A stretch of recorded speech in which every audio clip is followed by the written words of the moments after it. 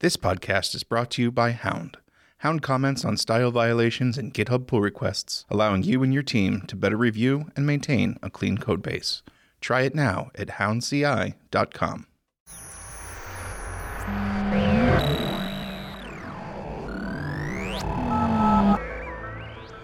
Hello, Kyle. I'm ready to take a nap. Me too. This is good. Did you have a big Friday lunch too? Not so huge, but I had a weird sleep, and then in the middle of the night, I woke up. I was scrambling to find sleep meditation podcasts, and it was very hard and kind of frustrating because I would give it maybe like 5-8 minutes and be like, this is not working, and then it's like complete opposite of what you should do. So that was a little frustrating, and it was someone told me about a really good one, but it was like 4:30 in the morning, so I couldn't ask them, So I was kind of at the mercy of my search bar in podcast land. So that's interesting. I never thought to look at podcasts for meditation. Me neither. I am a on and off again user of Headspace. Yes. I like the idea of using that all the time, but it doesn't always fit into my daily routine, which is probably unfortunate. Yeah, I've been meaning to use Headspace for months, and there's some weird invisible barrier between me and using it, and I don't know what. I can't put my finger on it, but it's kind of like before you go to the gym for the first time or something. It's like I'll just wait. I mean, it's nothing taxing. It's not like I have to leave my apartment, but there's just some weird invisible thing that I can't get past. For me, the biggest barrier for that was always that it costs more than like a music subscription. And it always, for whatever reason, like the value that I get out of a music subscription and the value I get out of someone talking to me is supposed to be the same, where in reality, I guess they're totally different things. That's so interesting. I didn't realize you have to pay for Headspace too. I didn't. That's even bigger. There's a barrier. Great. Found barrier number 2. They do have like their intro course or whatever it is. It's free. Oh, cool. All right. Should look into that. So how's your Friday going? It's going pretty good. Been trying to recruit designers. We have, if anyone's listening that's in New York or Boston or London or San Francisco or Raleigh, and you looking for a great place to work, we're hiring. Yes, it is a great place to work. So that's taken up a lot of my day. So we found that finding people, going out and actively looking for people is a much higher success rate for us, both in terms of hiring a diverse group of people and in terms of finding people who are a really good fit. So it accomplishes 2 birds with 1 stone, I guess, rather than waiting for people to apply. And so spending that time to actively recruit is important. And how are you actively recruiting? Being okay with being a creep online and just like... Honestly, that's what it is. Going through Dribbble, LinkedIn, Behance, GitHub, trying to filter people by their location and just looking at what they have on each one of those. And if their skill set and their purpose and values match that of Thoughtbots. And then stalking them some more, like visiting their personal site, their Twitter account, following them on Twitter, stalking them on Twitter, stalking them on Facebook. I don't have Facebook, so I can't do that, which is probably good. But yeah, so stalking them on every network and writing an honest email to them about like why I think they would be a good fit with Thoughtbot and what made them stand out apart from everyone else. And I think I get a pretty good response rate back, when you tell someone nice things about their work and then proceed to ask them if they want to talk about Thoughtbot, it's usually a good response because I think, we have a combination of a good design reputation and, a very healthy, working environment. And so those 2 things often at least lead to a conversation. Mm-hmm. What is the most top quality you look for? And does it vary based on the office? Yes. That's a good question. It depends on the office. It depends on the director there and their opinions. And I think it also depends on the other designers. I'm going a lot off of the director because I have more one-on-one time with them. And I'm hoping that they're summing up the feelings of the entire office and what kind of designer, if it's like someone who, you know, has a lot of product experience, or someone that has a lot of research experience, or someone that is really solid in, you know, doing the front end activities that a designer does, or someone that's really heavy in visual design. And honestly, like where they are in their career, like I do think actively saying, hey, we want someone a lot more senior, or hey, like we could definitely use some, like there's a lot of energy that is brought in by someone who isn't as senior, might not have the experience, but makes everyone around them more excited about doing work. Yeah, it's very hard to find people. We had a client here that we helped them hire a designer and a developer, and it took them like 5 to 6 months. It was a really long process. So we've been looking for a design director for London for over a year. All of that, like we're not always being super proactive about it, but it definitely takes a while to find someone really good, especially like we, I think, have abnormally high standards at Thoughtbot for who we want to work with. And I think that's definitely a good thing. And I don't ever want to get to a place where we're kind of like caving on those standards just because we have a position to fill. Yeah. Which is why like I'm totally okay with having that director role be open for that long, is because I don't want to have us cave on what we're looking for. Yeah, you know, I always think about why it's so hard to find someone, because it's not only a skill set, it's also culture fit too. Like one time in a previous company, we had interviewed someone and he was like off the charts, definitely there, like skill set wise, but it was just a really quick no because he just didn't jive with the rest of the team. So that was such a huge factor, you know? Yeah, it definitely is. I don't like I don't know why. Maybe it's just like the weird designer developer part of me that doesn't like the term culture fit. Sure. I try to approach it from purpose and value fit, just because some of the implications around culture can lead to, like, going back to like me looking for diverse opinions and diverse thoughts. Like I don't want to ever get to a point where we're not being challenged in the work that we do, but I want to be challenged in a high level and not on an interpersonal level. So kind of going back to what you said, it's just, we're on the same page. It's just language. Just semantics. Semantics. For me, it's also nice because so you have that /purpose page and there's like an actual document that I can go back to and be like, okay, where did this person not fit within the purpose that we have at Thoughtbot? Instead of it being just like this aloof thing that I'm like, oh, they didn't match our culture. It's more of a, okay, I can go back to, we value these things at Thoughtbot, and they clearly are opposed to at least 2 of these. And so like, we're not going to compromise on those values that we have in that page. And so hiring someone that doesn't align with those isn't going to work. And I think that's where what people typically say is culture fit. And that's why I like to try and change the language around I like the purpose it. fit.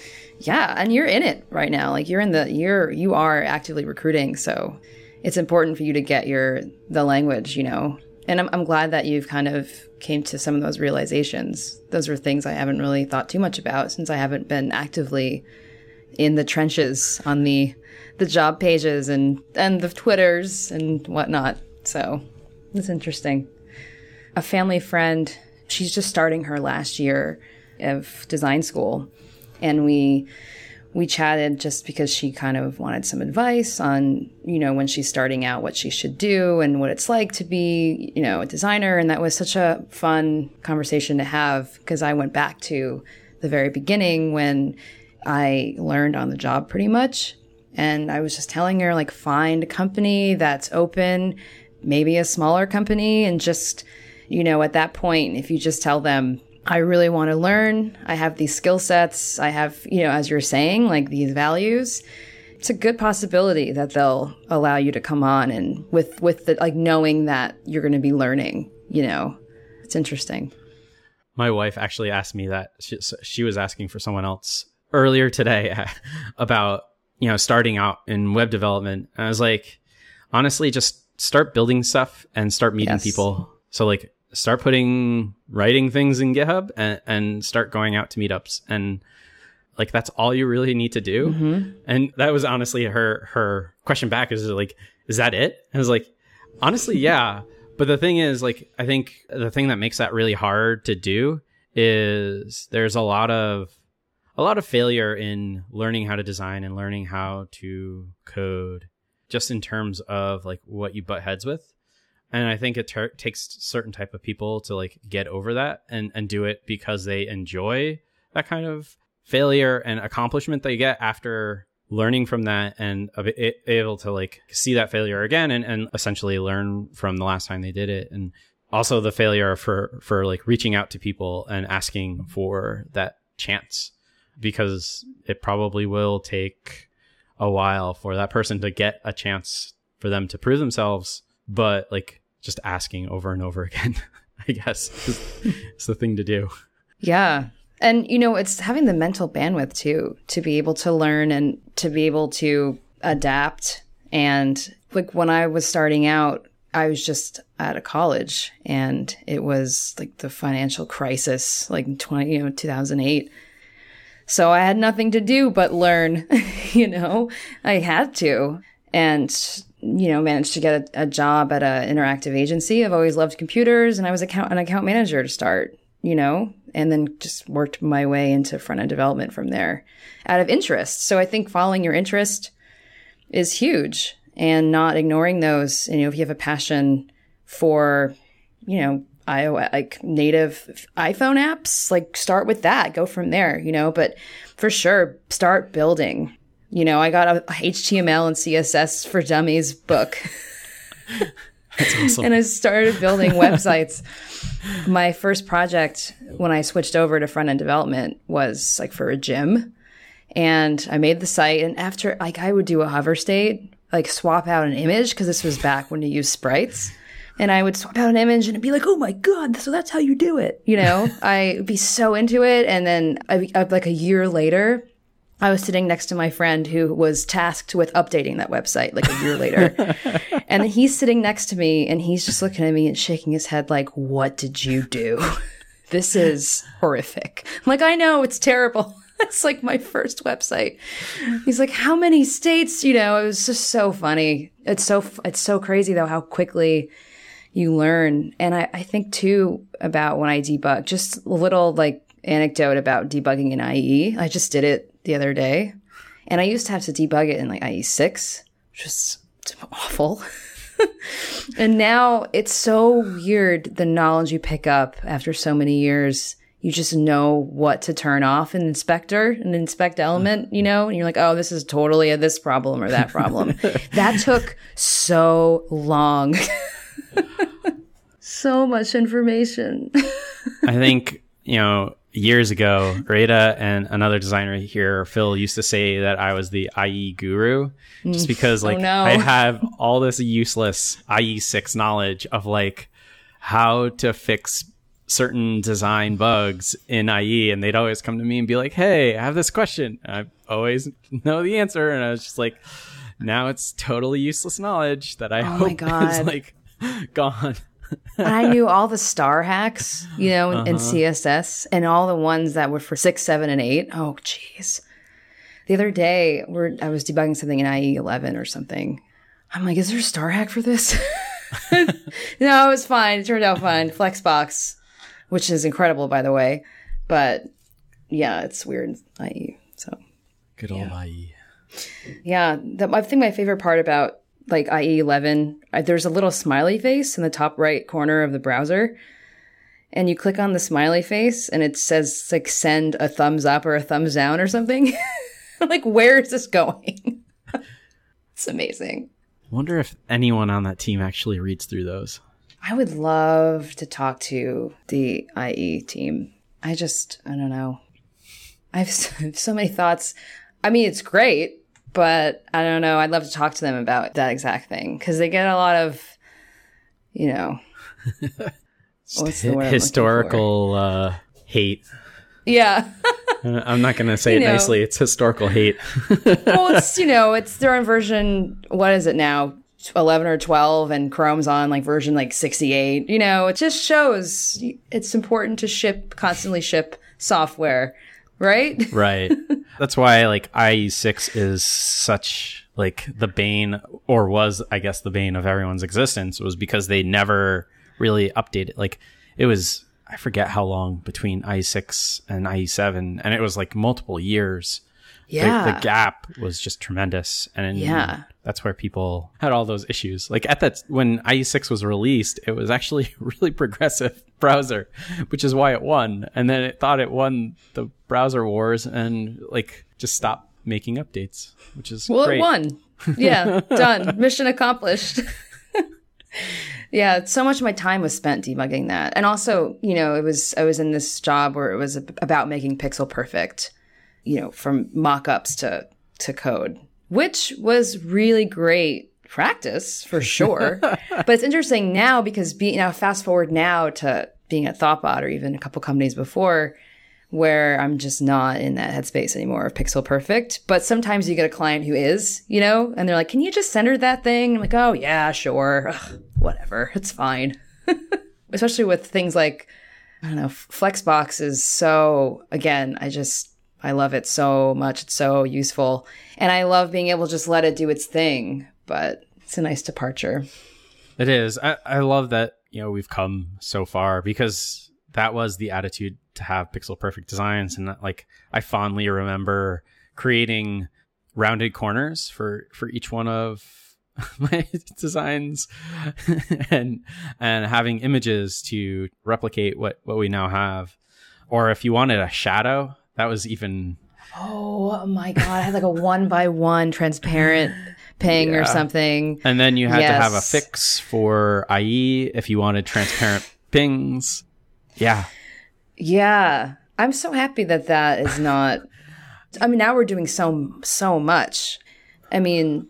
A lot of that, I think, has changed because of responsive design. Like, people's expectations of what a website is has changed for the better. And even though back then it shouldn't have mattered, but like, I remember designing websites that were fixed at like 12,000 pixels. And like, that was the standard then, right? Like, it's kind of funny to look back and think about like, oh, I'm designing on this set grid. If your browser is wider, okay. If your browser is smaller, sorry, you're going to have some horizontal scrolling. That's so true. I know. I was thinking about how once you're in this field, you got to keep up with technology, right? Like, obviously, I mean, especially if you are the one doing the designing, at least. I suppose if you kind of hover into like a managerial role, you still have to know. But now you're getting more into like the dynamics of the team, and you still should know what you're talking about. But when you're down in the trenches, you know, I mean, responsive design was so amazing in that. Now you're like, I don't know how many screens, and like I'm not sure how many screens are going to be in the next year. So let's just make this look good everywhere. You know, it's great. It's amazing. That kind of goes back to the conversation about like, what should people learn? I think one of the best things that people can learn is figure out how they personally learn. Yeah. I think you sort of spoke to this, but like, I think I learn in a similar way, which is like, the best way for me to learn something new is just say, okay, I can do that, and just dig in and do a lot of searching and a lot of asking of questions and kind of figure out that way. And then essentially like looking for feedback once I have done something. You know, I'm not the type of person that, like, I know a lot of people love Treehouse, like, education system, but like, if I go into that, and I've done it in the past to like start to learn JavaScript or Rails, and it's something that like I'll do, and as soon as I'm done with it, I just forget it because it's I don't know why. It's just like not concrete knowledge for me until I've like struggled through it. Oh my God. That's what I'm dealing with right now with like Optimizely. We're doing on my current project, we're setting up A/B testing for a homepage. So they have a homepage, they've had it for a year, and now let's test out a different one. So it's been, what a week, because it started, you know, they had an account from 2015 with Optimizely Classic. So I dug into Optimizely Classic, figured it was good, just kind of got my bearings there. And then there's a whole other flip side to not only learning the tool, but learning what metrics you want to record, how you track your events, where those are going to go. You go into Google Analytics and set up custom reports, which means you keep Googling how to set up the custom report you want, because Google Analytics is so insanely powerful, but it's so hard to use, unless you really truly know what you're looking for.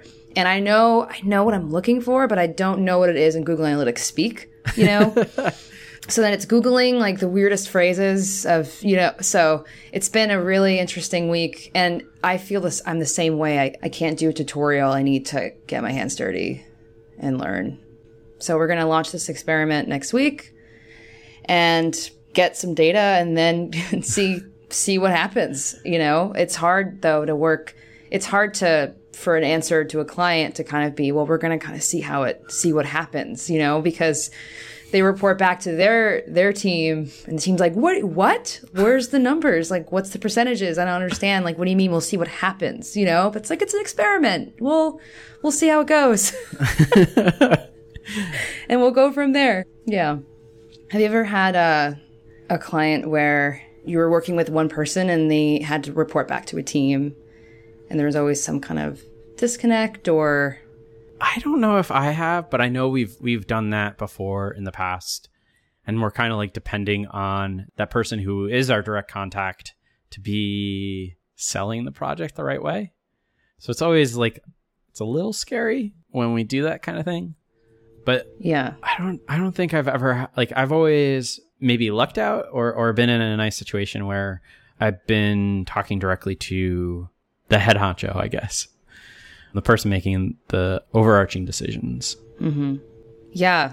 I've learned too, it's important to educate the person on your team from the client, like how to speak to the rest of their team about, agile, about software development.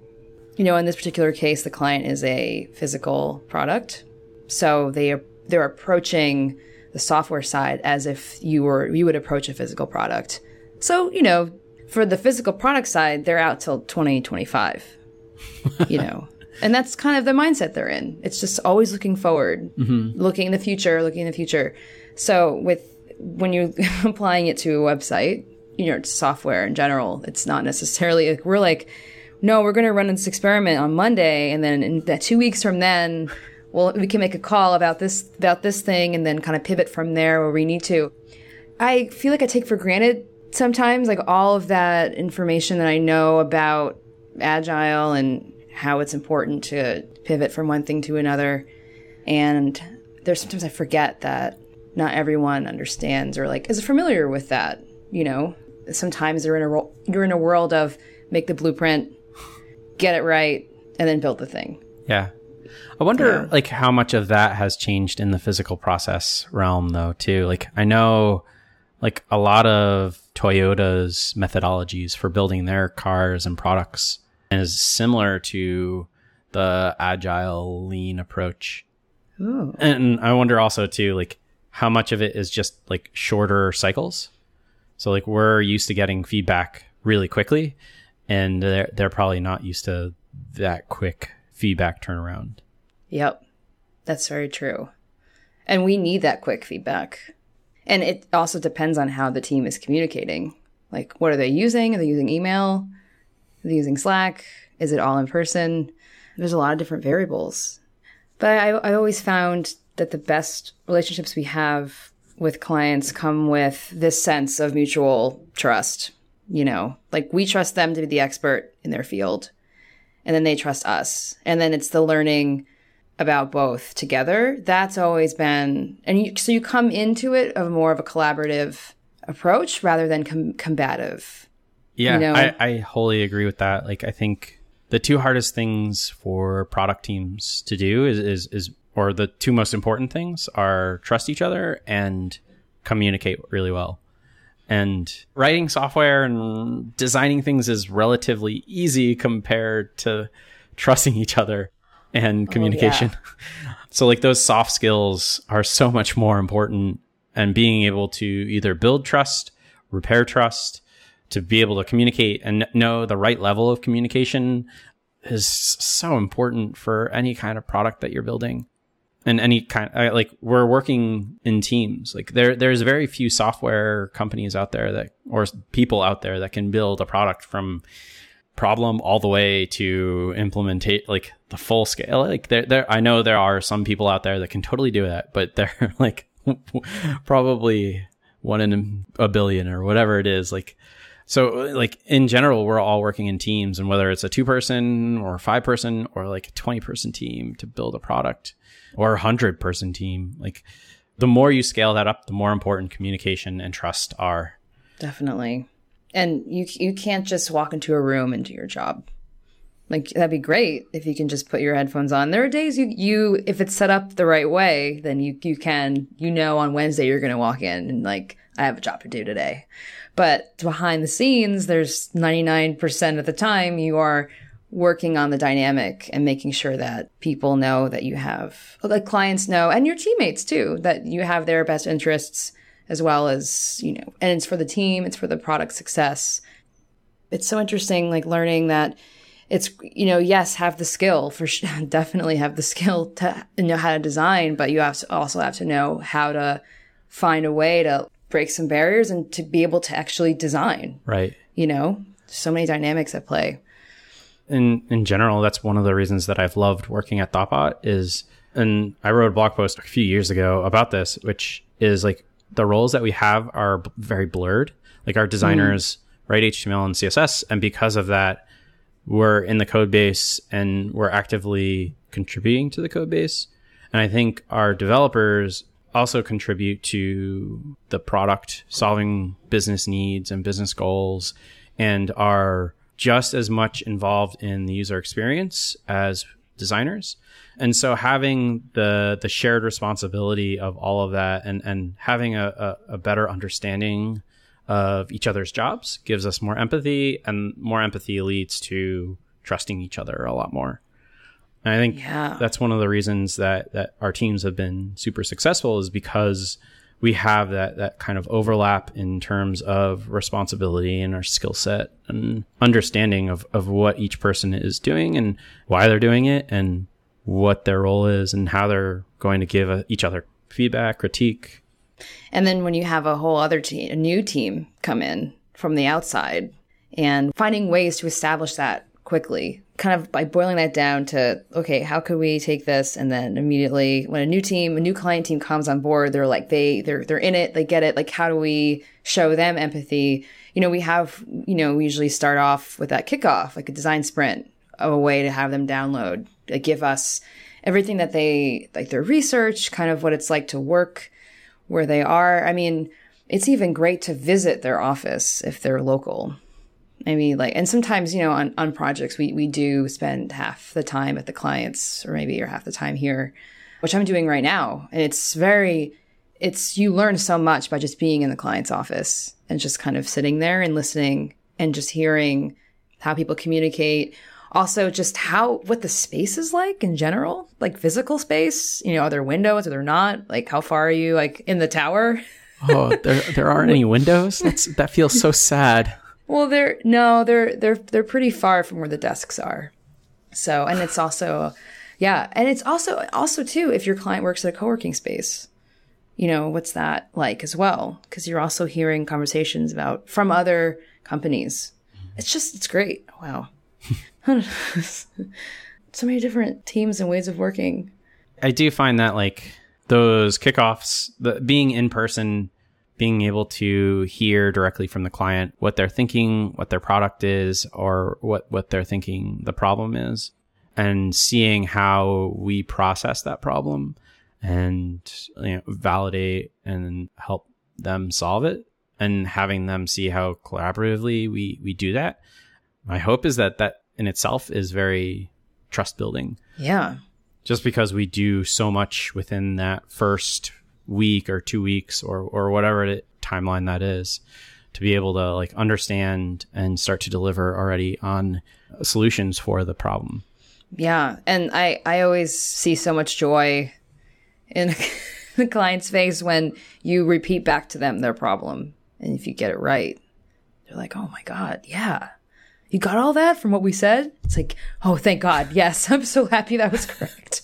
Yeah, yes. I mean, and it just speaks to them and how well they know their problem and how well they can articulate it. Yep. You know, so. Cool. Thank you for joining fun. Me. I didn't even do an introduction. Everyone's going to be like, oh, hey, you've been on the podcast before. So, yeah. Well, I guess now's a good time. I mean, like, do you want to introduce yourself and tell people where they can follow you, find you, look at the things that you're doing? Sure. So my name is Jacqueline, and I'm a designer at Thoughtbot in the New York office, soon to be in the Boston office.